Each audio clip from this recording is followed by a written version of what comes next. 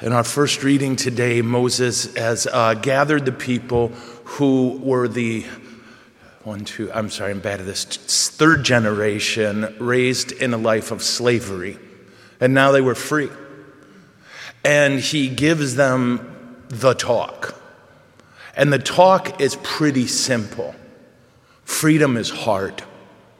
Freedom involves suffering, and you've got to fight for it. Now, politically, you see this over and over. Every republic rises and falls for the simplest reason that we become allergic to suffering.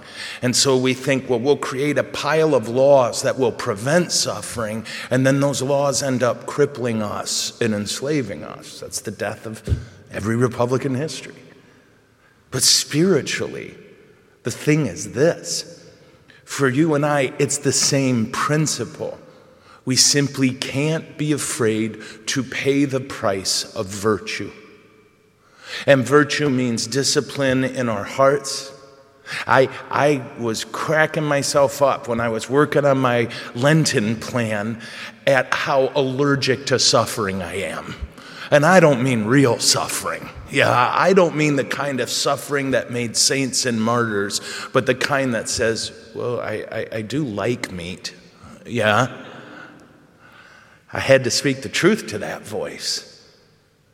We have to speak the truth to the voice in our heart that craves comfort or freedom from pain at all price. Because the thing is this, as Jesus said, what profits us if we gain the whole world and lose ourselves in the process?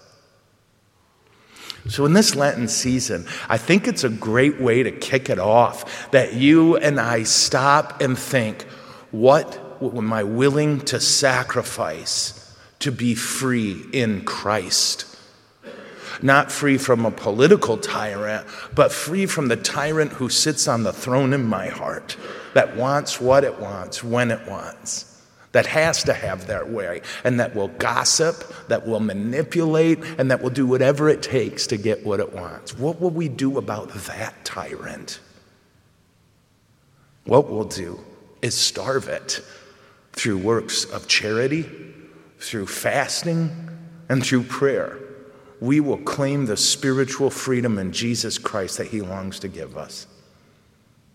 So we pray that through this Eucharist, where God held nothing back, where he pours all of himself into a piece of bread for us, we pray for the freedom and the grace to give all of ourselves to Christ, surrendering our desires, our cravings, our fear of pain, all of it, so that we can be with him. Amen? Amen. Okay.